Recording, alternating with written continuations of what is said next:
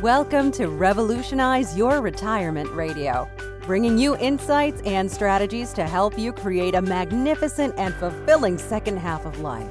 Here's your host, certified professional retirement coach and best-selling author, Dr. Dorian Mintzer. I want to welcome everybody to my fourth Tuesday Revolutionize Your Retirement interview with expert series. I'm Dorian Mintzer. I'm owner of Revolutionize Your Retirement and host for today. And we're in for a wonderful discussion today with Suzanne Braun Levine. Let me tell you a little about Suzanne Braun Levine, and then we'll start the conversation. As many of Suzanne Braun Levine is a writer, editor, a nationally recognized authority on women, family, changing gender roles, and also the media. She was the first editor of Ms. Magazine, and she's author of a number of books, which include Inventing the Rest of Our Lives, Women in Second Adulthood, 50 is the New 50, How We Love, Father Courage, What Happens When Men Put Family First, and You Gotta Have Girlfriends. She's a contributor to more magazines and blogs for RP, it's changed now, RP, Huffington Post, 50, and Next Avenue, and other things. She's an advisor to several women's and media groups and organizations dealing with midlife transitions. She's on the board of Encore.org, which, as many of you know, is Second Acts for the Greater Good, and a think tank on boomers, work, and social purpose. Her newest book, Can Men Have It All? What the Daddy Track Means for Women, examines the changing role of fatherhood and the state of the work-life balance for modern couples. And this was a subject that she introduced in her pioneering book, Father Courage, What Happens When Men Put Family First. She lives in New York with her husband, who's an attorney, and they have 2 adult children. I'm just going to add that I felt very fortunate that I got to meet Suzanne in person at the most recent Encore Summit that was in Tempe, Arizona. And I hadn't been aware of one of her books when we talked. I went and was busily reading it because I always to read the book before our discussion. And I really want to say that I think Suzanne walks the walk, as they say. She really wants this to be a conversation and a discussion about reinventing ourselves in the second half of life, focusing on women and also on what happens with men. And as I said, I really encourage all of your questions and comments. So I want to start really with a question. I view Suzanne, I think I said this to you on the phone when we spoke, you were really part of the leading edge of the women's movement and were really involved from the get-go. And I realized when we spoke, and I also to tell people when I read your book, you are such a kindred spirit to all of these issues that we've been dealing with, talking about on the monthly webinars and the work I do, and you put a pulse on it, and it's just really exciting. I really encourage everybody to read all of her books that you just write in this wonderful conversational way that just says, yeah, that's exactly what happened. So that's really true. So maybe we could start by, how did you first get involved yourself, a little of your own story? Getting involved with Ms. You were part of the women's movement from the get-go. So maybe we can just start with that and then talk about this journey here that we are all going through. Sure. I have been so lucky to have been doing work all my adult life that really helped me invent my own life. The experience at Ms. absolutely changed my life. I walked into Ms. really not an activist, not even a feminist. My skills were as a magazine editor.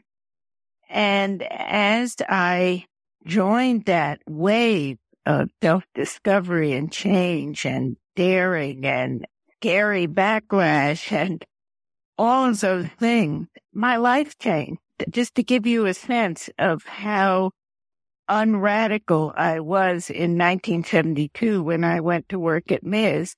My first day at work, I wore a pink silk blouse, a pink cashmere skirt, and a girdle. So I don't think I need to say any more. I really woke up to a lot of things there. And one of the messages of Ms. Magazine from the very beginning was that it was the most important thing the women's movement could do was to enable women to tell the truth about their lives and listen to each other. Because at that point, you remember Betty Friedan about the problem that has no name. Many women were living lives that didn't feel right. And they thought it was their fault. They were either crazy or they were the only one. And in fact, I did a documentary called She's Nobody's Baby about the history of the women's movement. And one of the shocking things that we discovered is that so many women were prescribed tranquilizers by their GPs because they would come in with these vague symptoms of dissatisfaction or inertia or anger. And all these male doctors would quickly decide there was something wrong with them and prescribe tranquilizers. Starting from there, the whole notion of telling the truth about our lives became an editorial principle at Ms. And basically, that's what I've been doing ever since. Every book I've written, every talk I've given, every conversation that I have had has been basically sharing my experience and listening to other people's experience. And I think that's how our generation has gotten where we are, by sharing and trusting, and God knows, by laughing. And I think that's one of our best tools. And I think by now, you asked me, I've written about women, but I think at this stage of life, men have found themselves in many of the same kind of and confusion that the women I have been writing about have found themselves in. I think they haven't been at it so long. So I think a lot of men find this period very distressing and confusing and are very anxious to find people to tell the truth to. Men don't have the kind of posse that women do. And I think one of the real challenges for men at this stage is to find people that they trust and that they can share their life experience with. But it's interesting that men and women come to this stage in life with a lot of issues in common, which is not necessarily the way it was in earlier stages. Mm-hmm. That is really interesting to think about. Even when I was reading a little with Can Men Have It All, even that phrase, it's so interesting to think about how in a way we've come and you've come full circle in thinking about it, because that notion of having it all back in the women's movement was really having all these life options. And it does seem that men are trying now to be more involved with family and to forge a different path for themselves. And it's not always supported by people. What did happen to women way back? So Absolutely. That whole balancing act, yeah. Absolutely. I think men are punished in those subtle ways that women were punished. When I was writing, especially when I was writing Father Courage, the new book celebrates how far things have come since then. But men, there was one guy I will never forget when he told me this story. He worked out a way, because he wanted to be with his kids, he worked out a way to be home one day a week and take his infant daughter to the park. And on one occasion, he was in the park with his daughter, and the women who were there with their children were distressed that they called the cops because they thought either he had kidnapped this little girl or he was some kind of harass. And I now walk around my neighborhood and I see men with carriages and strollers and backpacks and slings. I see them wiping noses and fixing bottles and dealing with tantrums. And it's absolutely clear that there is a growing percentage of men who are now real day-to-day parents, which is not to say that those same men, when they go to work, aren't subtly penalized for not putting their work first, not being available 24/7, not seeming to be ambitious. It's like they sort of broken the code, and the system isn't really receptive to their priorities. Yeah, that's part of what's been continuous throughout, of that our particular society has not been very supportive, I think, in the past, and maybe you've seen it more now a little bit in relation to men, of finding ways to be supportive to people in this whole balancing act of work and life. Very complicated. So much of the earlier movement was really thinking about life and transitions, which still continue, but the first adulthood. And much of your work, and a lot of the people on the call, are themselves in the same ages that you and I are in too, which is dealing with the second adulthood. So I will be able to think about that too, both for men and women, of what it is that is changing for us now. And one of the things I really love is that you make a focus. You say it's not age, it's stage, which I think is so important. And I wondered if you could elaborate on that. I think we don't take seriously enough this major life transition that we're going through. And our inclination is to forge ahead or make a list and just get on with it. But in fact, the remarkable thing is, first of all, that this is a new stage. No generation has been active, effective, healthy, dynamic, engaged, strong out there in the world the way ours is in the ages 50 to 70. It wasn't there. At 50, one could expect that women went through what was called the change of life, if you remember that phrase. And basically that meant that women's lives were supposed to stop changing. But what's important to understand is that, so we're told all the time, oh, we have this gift of 20 more years. And the notion is that the way we hear that is that those 20 years are at the end of life, so that the 20 years are from 70 to 90. But in fact, those 20 years are in the middle. And that's what's so exciting, is that, and that's where the second adulthood is. That if you think of your first adulthood from, say, 25 to 50, you have an equivalent amount of time when you're 50 ahead of you to do it over, to do it different, to review your experience, to try new things. And it's a wedge that's been put in our generation between being an adult and being an old person. So it's a big deal. And the other element is that the transition into that period is a major physiological, psychological, emotional transition.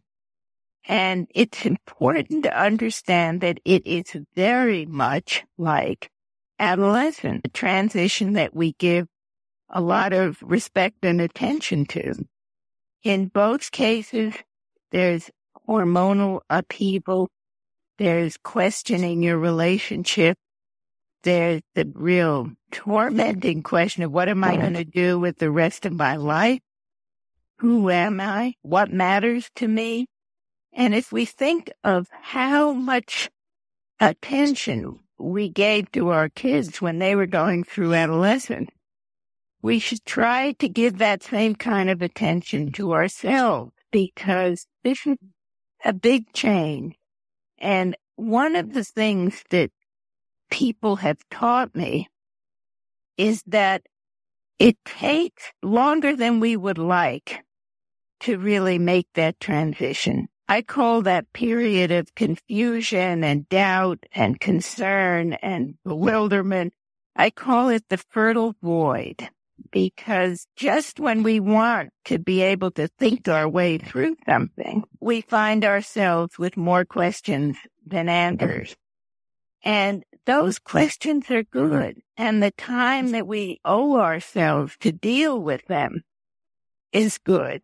And that's why, although it feels like a void, I have found that it is a very fertile void and a very exciting part of the transition. I love the term, the fertile void. It's interesting that I can't remember if it was Mark Friedman or somebody, maybe it was Mark when he spoke, when he was talking about this middle age period, just like what you're saying about second adulthood. And he had used the term middle essence, the middle age of adolescence. And it's never caught on, but it's with the questions that you're talking about, the who am I, or if you're in a relationship, who are you, who are we?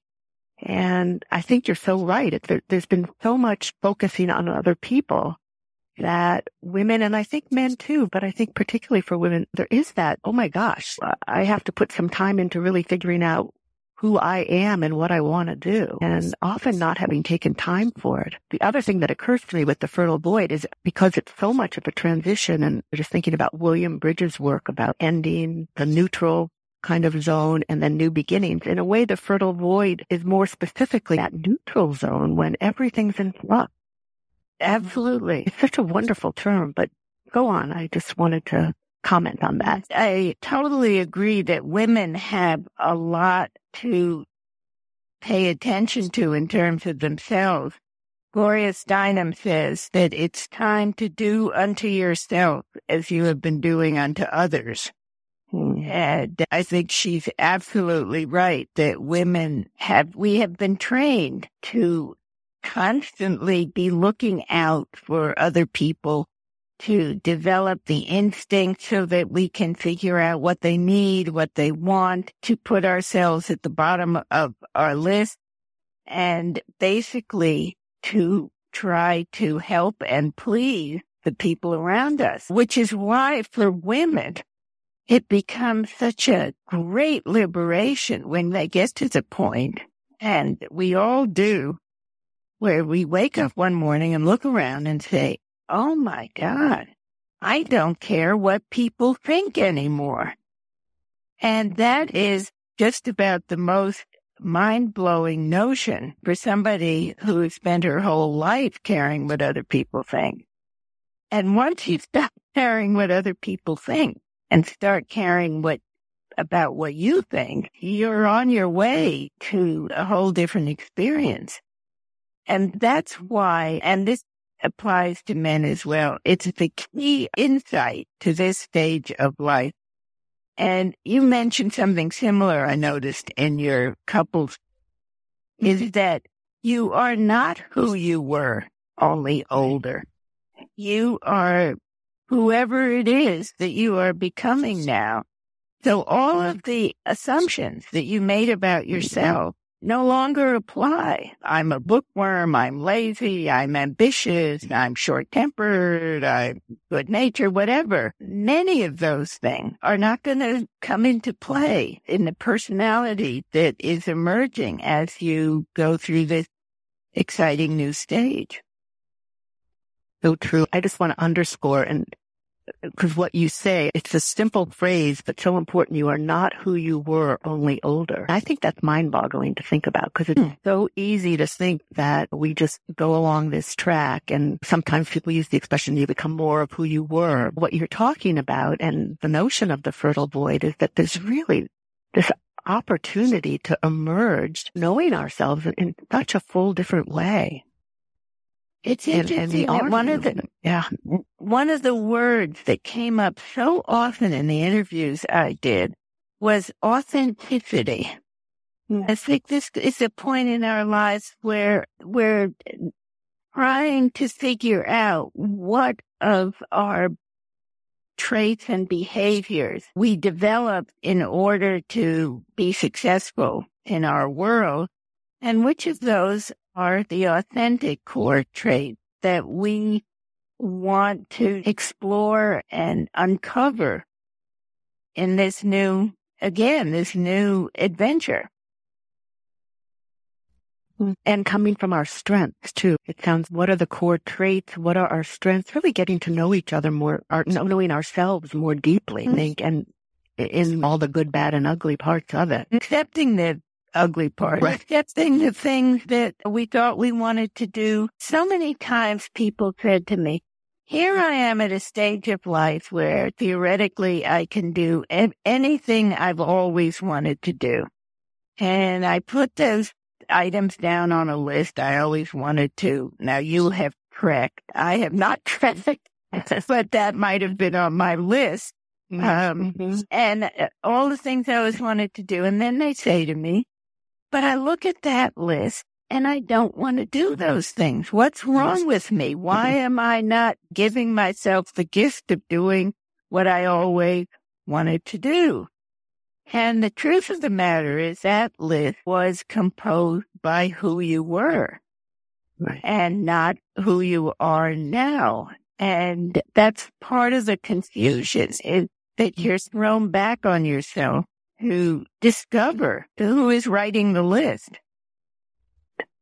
And that it may involve some losses of deciding to give up some of those things that they just aren't going to be, they're just not important. It's like different priorities. They're not as important anymore, or I can't do them anymore because exactly whatever. Yeah. You love your phrase, the fuck you 50s, and yes, says me 60s. I wanted to say we it's okay to say that. Why not? Can you, and I do agree, because I remember reading that somebody had suggested you should say the feisty 50s, but it's not right. The same. There's something about just what you said before, when you reach a point and you say, I don't want to do that anymore. I want to say no more, or I don't want to be in toxic relationships anymore. It's so important. So it's right. That's the feeling, because it's outrageous, because you're not sure that you ought to say it in polite company. Just saying fuck you 50 is a way of saying fuck you. And that kind of behaving badly is something that women have spent so much of their life trying not to do. And suddenly here we are, and it's so much fun. I find myself sometimes just being outrageous to see the look on people's faces. And another part of it is, of course, that having in my pink outfit, you can imagine that I was somebody who was very anxious to be liked, and it would distress me if I thought somebody didn't like me. And to now be at a point in my life where if somebody doesn't like me, I say, well, I don't like them so much either. The whole notion of having somebody disagree with you or disapprove of you gets your juices going. Yeah. But there is one form of disapproval that we should talk a little about, which is ageism. We live in a culture that no matter how dynamic and excited we are about our lives, we often find ourselves dismissed or belittled just because of how we look.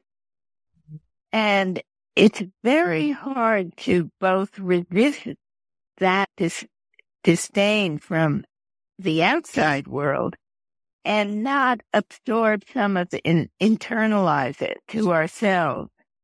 And there's so many times I do it myself, and I am constantly aware, but I can't deny that I have these reflexes when I'm getting on a bus, say, or going through a checkout counter, and there's somebody who looks old in front of me, and she hasn't gotten her Metro card ready or hasn't gotten her wallet out of her pocketbook, so that we have to stand there and waste our time.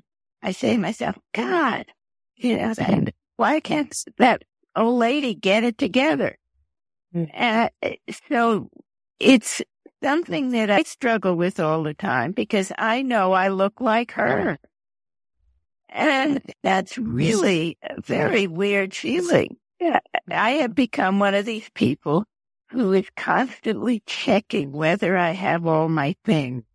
my keys, my wallet, is my phone. I never did that before. I would put them in my pocketbook and go about my business. But there is something that comes with this stage of life that gets people rooting around in your stuff for no reason.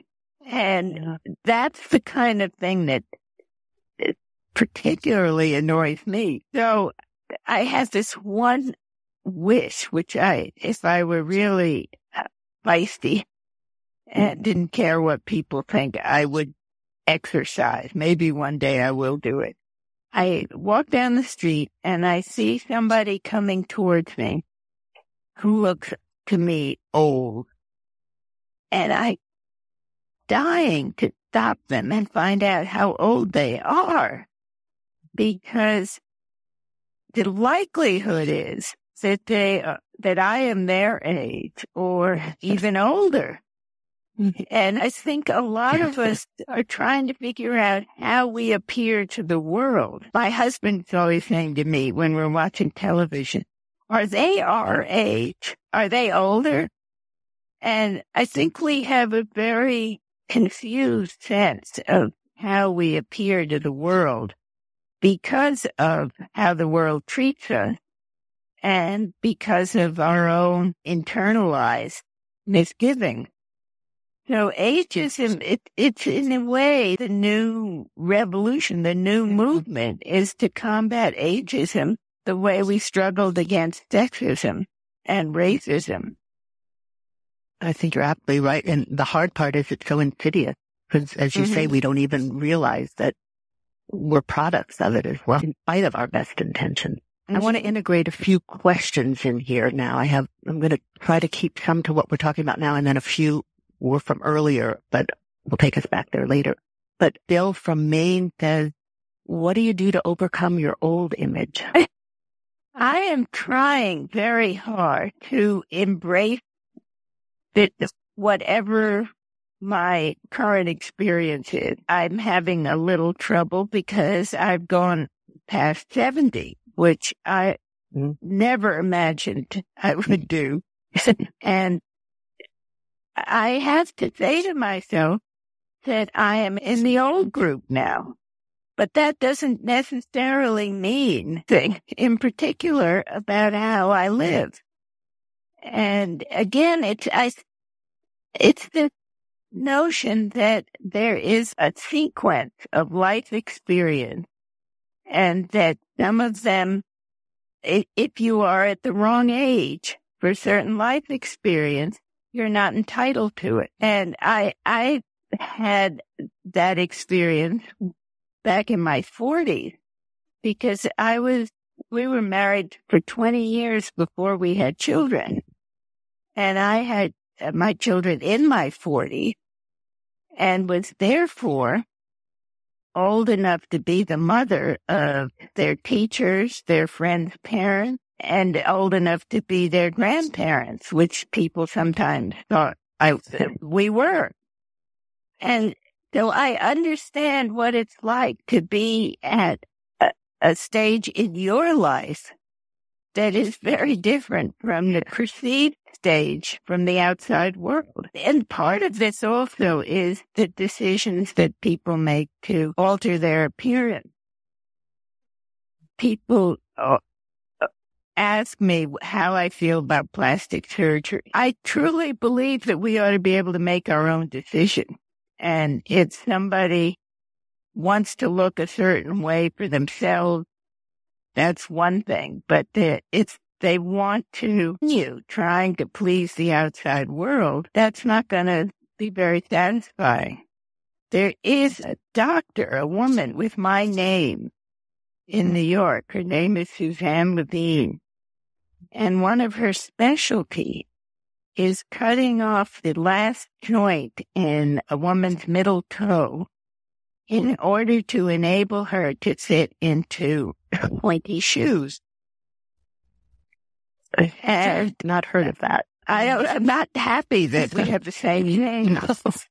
But I would say that is an example of unacceptable self-modification. But there are others. I agree with you. Yeah.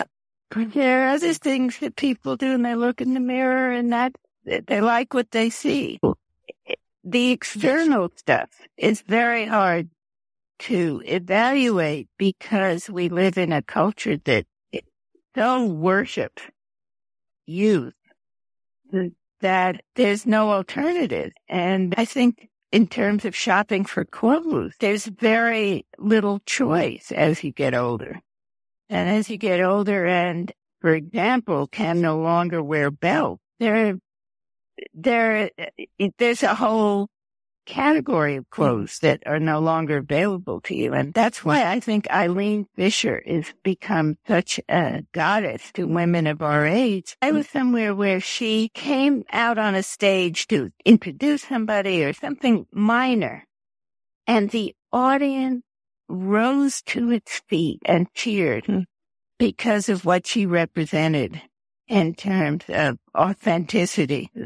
And it's back to what you said before, that really people want now, to feel real and not feel like they have to fit in any molds or look a certain way. And yeah. Go ahead. Yeah, no, because I think you're staying with what you were just saying, and I was just saying that we all have such gratitude for the stretch waistbands that she has popularized. Yep.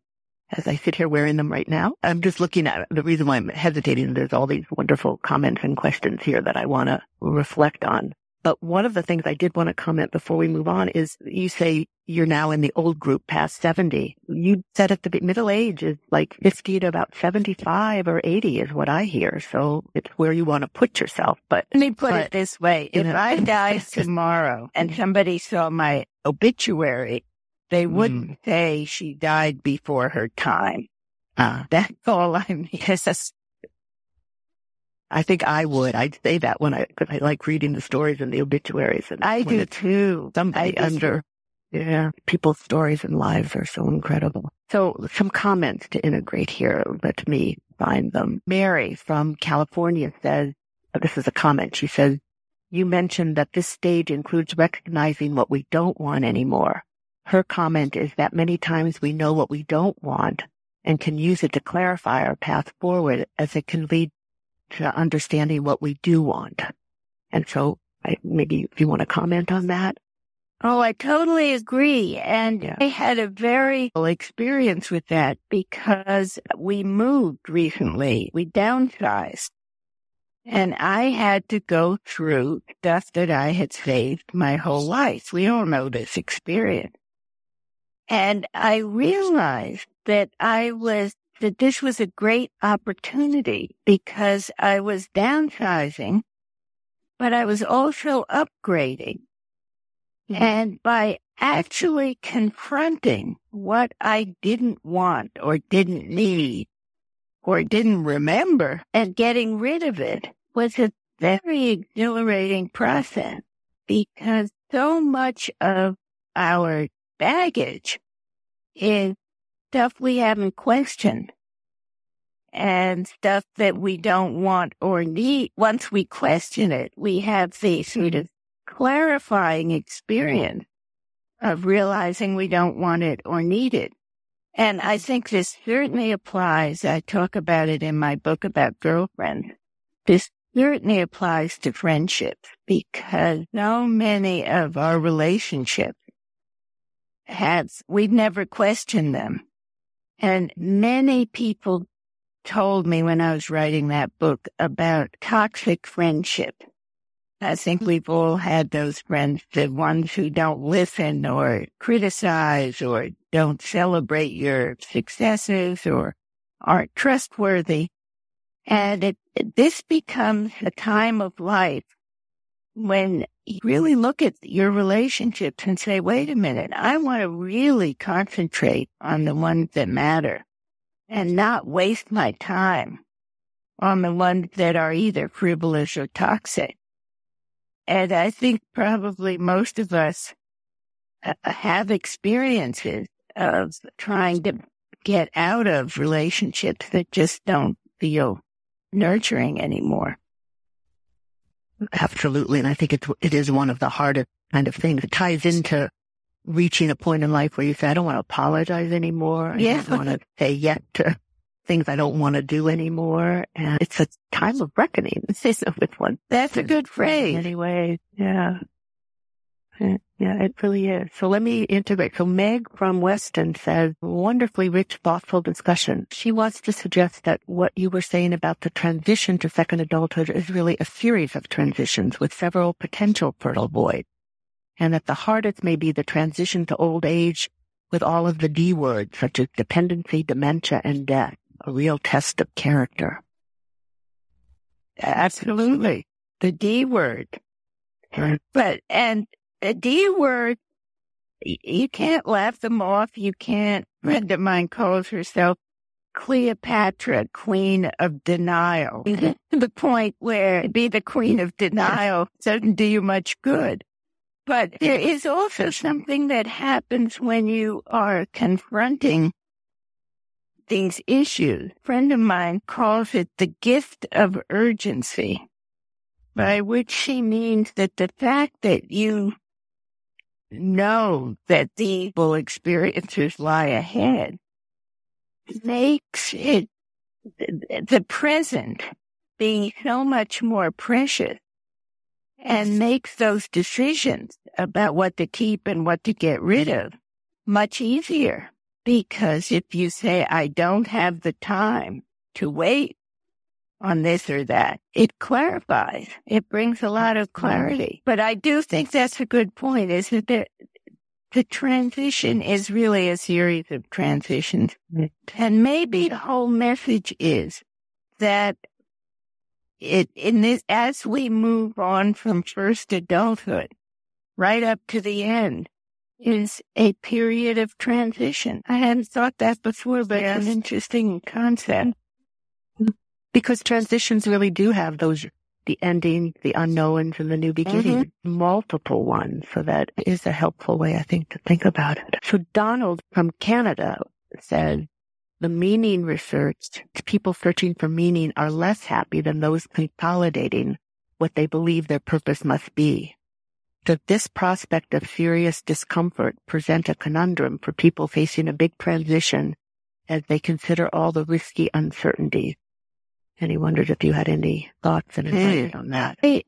That hasn't been my experience, that people who are longing for more meaning are unhappy. That's a quest that many people undertake at this stage of life, and they find ways to satisfy that need for meaning and giving back that are tremendously satisfying. Everything from grandparenting, which so many people, I am not there yet because, as you remember, my children are young, but the idea, as a lot of men in particular find grandparenting a joyous opportunity to have a do-over. If they were the kind of more traditional fathers who went to work and came home and didn't get involved in the day-to-day lives of their children, to get involved with their grandchildren is a tremendous gift that a lot of men didn't even know was available to them. But there's another research that I find fascinating that shows people report themselves to be happier at 50 and then happier again at 60 and even happier at 70 than anybody who is in their 20s or 30s. And part of this, I think, is due to understanding this growing awareness of what's important and who you are, and gratitude for what your life has given you. So, and I certainly feel these are happier years than my younger years. I think many people say that. I remember, who was it? I can't remember the person who said it. But anyway, basically it was at a saging conference, and it was this wonderful comment that she was with a group of 20, and she told this story about making a comment to them about, I just want to tell you all it's going to get better. Because she was clearly the oldest person on the boat, on the bus. And it was really realizing just the despair that younger people have, and that there is something about getting older. And it's the wisdom that's the difference between adolescence and second adulthood. That hopefully the wisdom and perspective that people have. So let me integrate. All right. So Elizabeth says it tied into to think about of that many people in our generation, many of the men really love that opportunity for grandparenting. And so it's interesting to think about as men are at a younger age now are getting involved in parenthood, how that's going to change this next stage for them. But Elizabeth's question is, let's see, thank you, Suzanne. Yes, it's wonderful to see fathers so engaged with their children. And yes, there is a kind of breaking the code. But what's your perspective about all the generations focus on more flexible work focused on results and not just putting in time? Any thoughts about how this will help relationships in the family? I think that I am very encouraged by the young people I see who are determined to make the workplace more responsive to the rest of their lives, and to question whether everybody has to have a career path that is upward and onward, and whether just having enough rather than having it all is a more realistic and satisfying life goal. And what's interesting to me about this among younger families to make the workplace more flexible and receptive to the needs of people who have real lives besides their work is that makes the people, older people, 50, 60, 70, who want to or need to continue to work have the same issues, which is that they don't want to be on call 24/7. They want to bring their expertise and their wisdom and their loyalty into the workplace, but they don't want to become slaves to it. And it seems to me that there's the possibility that people like that who want to keep working at a more humane level have a lot in common with these younger families. And that there is a chance that between these two groups, the workplace can really become more responsive. And people say that younger people have children and caregiving commitments. But as we know, people in our age group have caregiving responsibilities also. And there are a lot of parallels that make a lot of sense in terms of trying to transform the workplace. And I'm hoping that will be the next big change in terms of gender roles and family life. Such an excellent point. And it's true. There's such parallels of kind of the older worker wanting more time for life and the younger worker wanting more time for life. I mean, wouldn't it be wonderful if that could have that kind of impact and be optimistic? That is, that's an excellent point. All right, a couple of other comments here. Alan from Louisiana said, I made my third 21st birthday last year, and I'm now in my fourth childhood. I think that's great. And Karen from Minneapolis says, I felt a real sense of being outrageous as I skydived for my 70th birthday. I remember saying, I don't care any longer what others think at about age 65 in regard to fashion and to keep up with the Joneses. Oh, man. It's an example of... Yeah, I was wondering, too, if you could say a little more. You and I, when we spoke on the phone, like, I had said to you, I'm 69, and I'm feeling this, that 70 really is a big age. And I'm trying to keep in mind stage, not age, but it does feel that. And you said you were thinking about 70, and I just wondered if you could elaborate on that. Well, I'm trying to, as is my want, I'm trying to write about it because that's how I figure things out. And it does feel, and I think it's the 3D and the gift of urgency. But when you cross that threshold, which is so arbitrary, we all know that, but it does put you in a frame of mind anyway, where things that you used to mention beginning with the word if, you now find yourself saying when. And I think the awareness that death doesn't happen to other people and that it is right there around any corner does change your way of looking at every day. And I have this coffee cup that I look at every morning, and it has a Hallmark card kind of phrase, but it says, every day is a gift. That's why they call it the present. And I think that's the message that becomes louder after 70. Yeah. I think it'll be interesting to see when I turn 70, because I think I've been feeling that for a while. I so embrace that every day is a gift, and that's why I call it the present. It's so true. So Elizabeth from Florida says, do you have any suggestions for making new friends at this phase of life, particularly when moving to a new community? Yeah, that's a big question, and it's an important one. There are the obvious things like going back to school, and it turns out that a lot of people, when asked why they went back to school, say that it was to meet new people. And people who have religious, obviously, can find a place to go. I am a great believer in just sort of spontaneous combustion. I am not very good at going places alone, or being in a coffee shop alone, or going to theater alone or something. But I do feel that if you push yourself a little bit, and if you smile at people, you never know. And I've always felt, when I was trying to meet people, in other words, men, I always believed that if you go and do what interests you, you are more inclined to find like-minded people. So that if you to go trekking, skydiving, museums, whatever it is, if you go to those places, the chances are there are people there that you will find compatible. And there's this, I don't know if there's a transition network in Florida. But it's for women who are making this transition from work to some kind of retirement.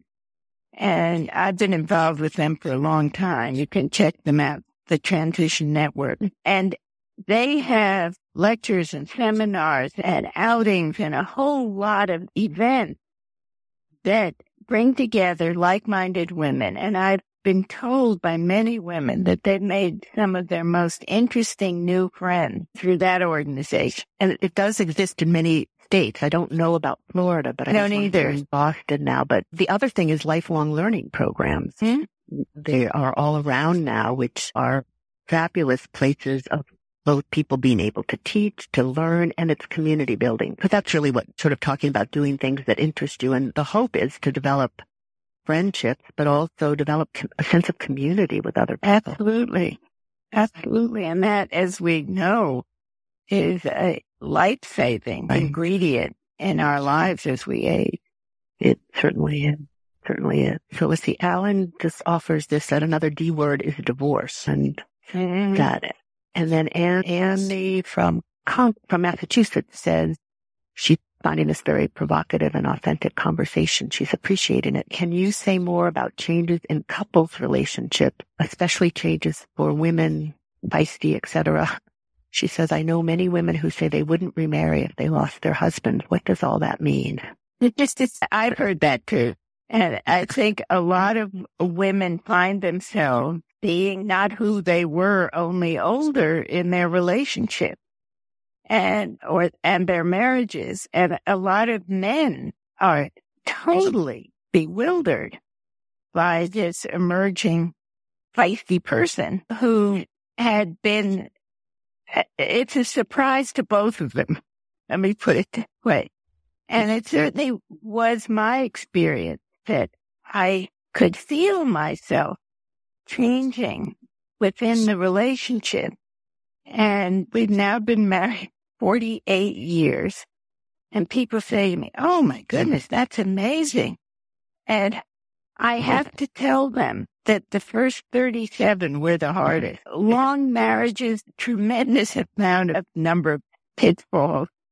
And the divorce rate goes up at this stage as part of the getting rid of toxic experiences in your life. Mm. And majority of the divorces are initiated not by men who run off with their secretaries, but by women who say, wait a minute, I don't want to waste any more time on a marriage that doesn't work. On the other hand, there are a lot of people who find that their marriages have the potential to work better. And I love these little scientific facts. One interesting explanation for that is that it's hormonal, that as women's estrogen goes down, the testosterone that has always been in the mix suddenly becomes more pronounced.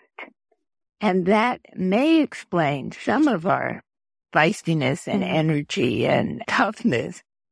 But what's interesting is that at the same time, men's testosterone levels are going down. So that there's more hormonal compatibility.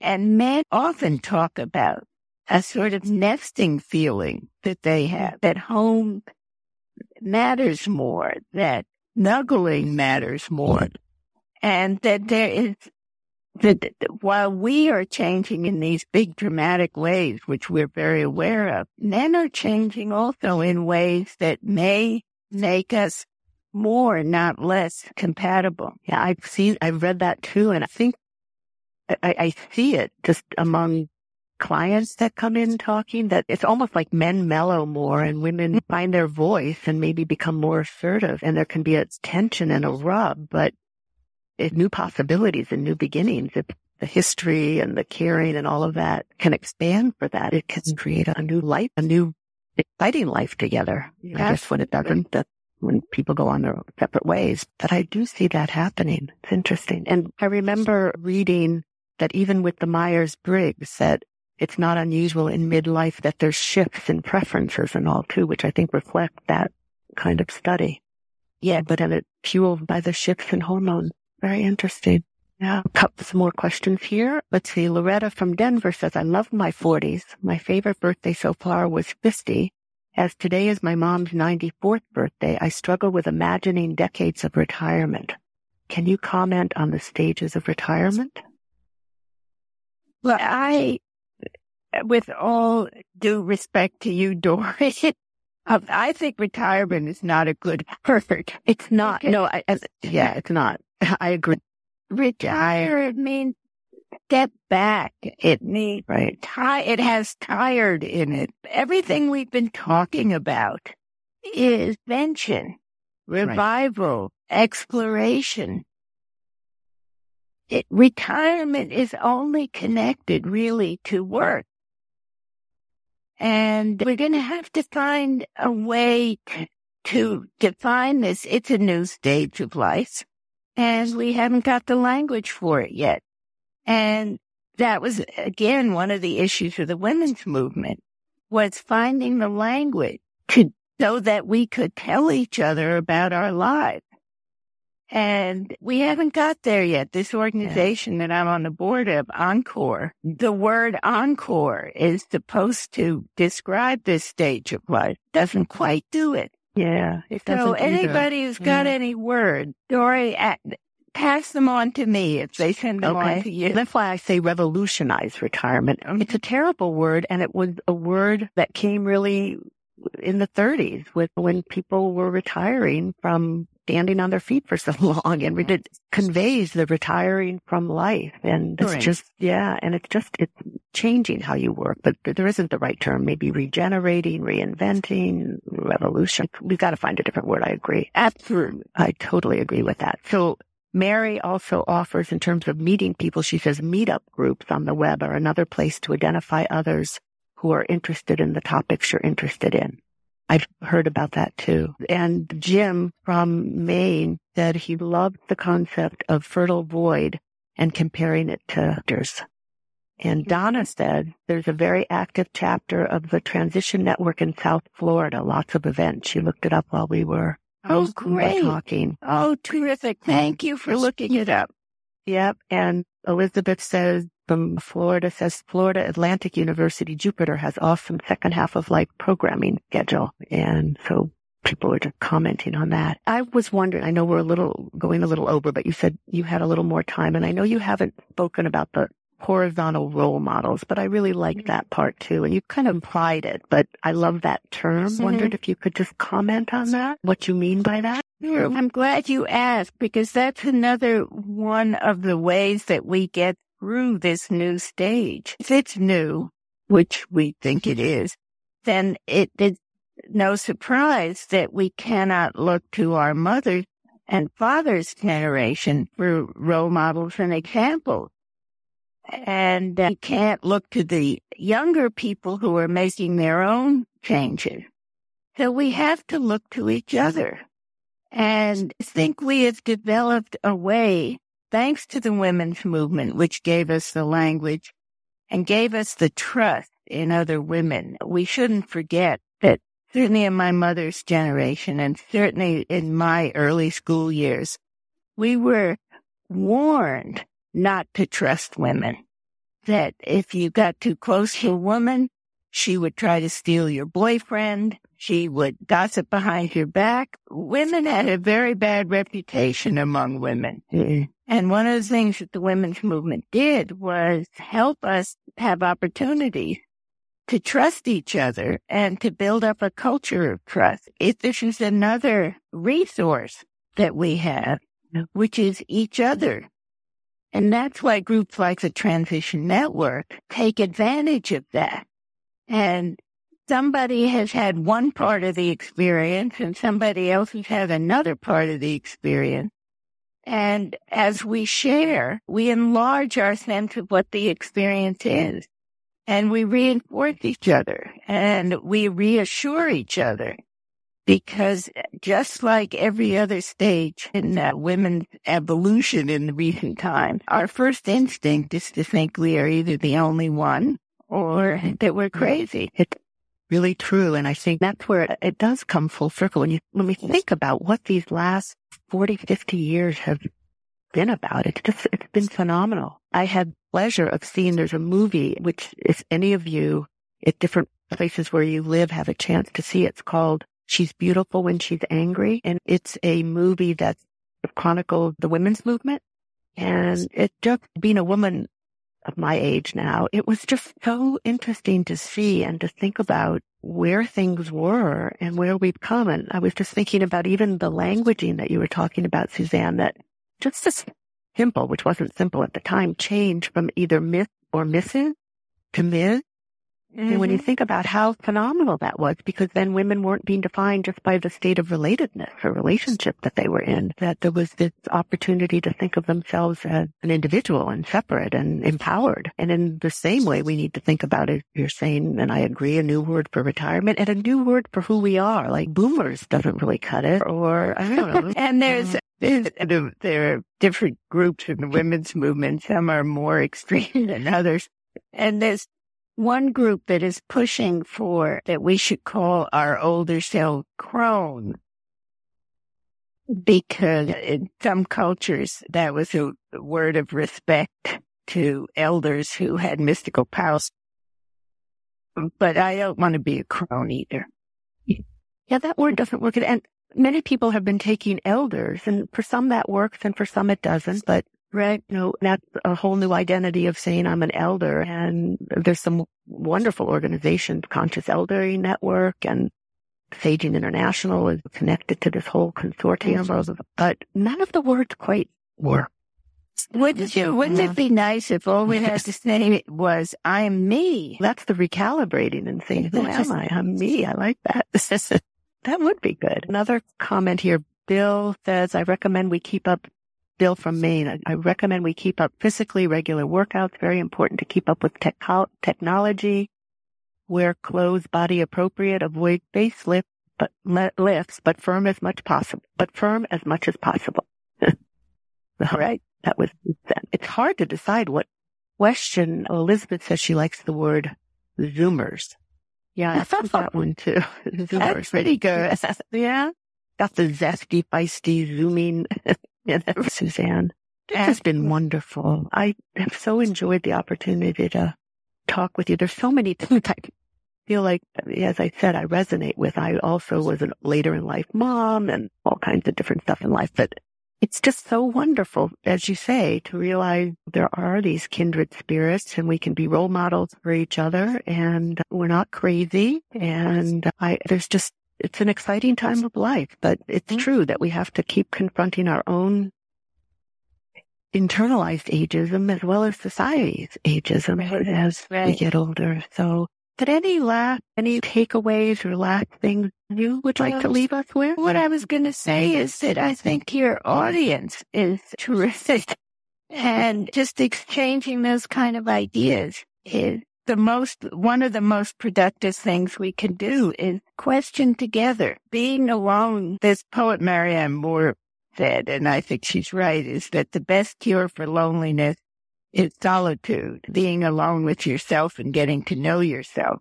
But being alone full-time alone is not a good thing either. So sharing and naming things and, as always, laughing and telling the truth, if we can do that at every opportunity with people that we feel drawn to, it's going to make our lives that much more interesting.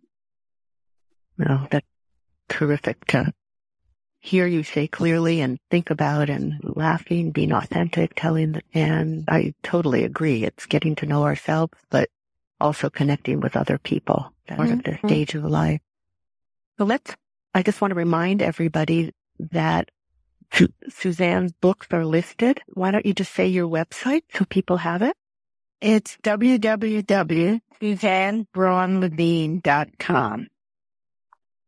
And I think you'll find it filled with all kinds of, she has blogs and there are past references to speeches that she's done and the listing of all of her books. And I really, as I said at the beginning, I totally recommend Suzanne's book. They read like you're in conversation with her. And I think you'll find them really helpful. And I mentioned the title, but also as I discovered, because I hadn't been aware of that title, when you say 50 is the new 50, that's what I say to people. It's not the new 30s or whatever, but 50 is the new 50. And that's what your work is all about. It ties in with just celebrating who each of us are and me being able to say, I'm just me. It's a nice thing to be able to do. Thank you so much for taking the time to be here today. And thank you again so much, Suzanne, for being part of this. And thank you all for being here. Thank you. I enjoyed every minute. Great. Thanks so much. Bye-bye. Okay. Bye. You've been listening to Revolutionize Your Retirement Radio with Dr. Dorian Mintzer. To learn more about the resources mentioned on today's show, listen to past episodes, or download our free retirement transition guide, visit revolutionizeyourretirementradio.com.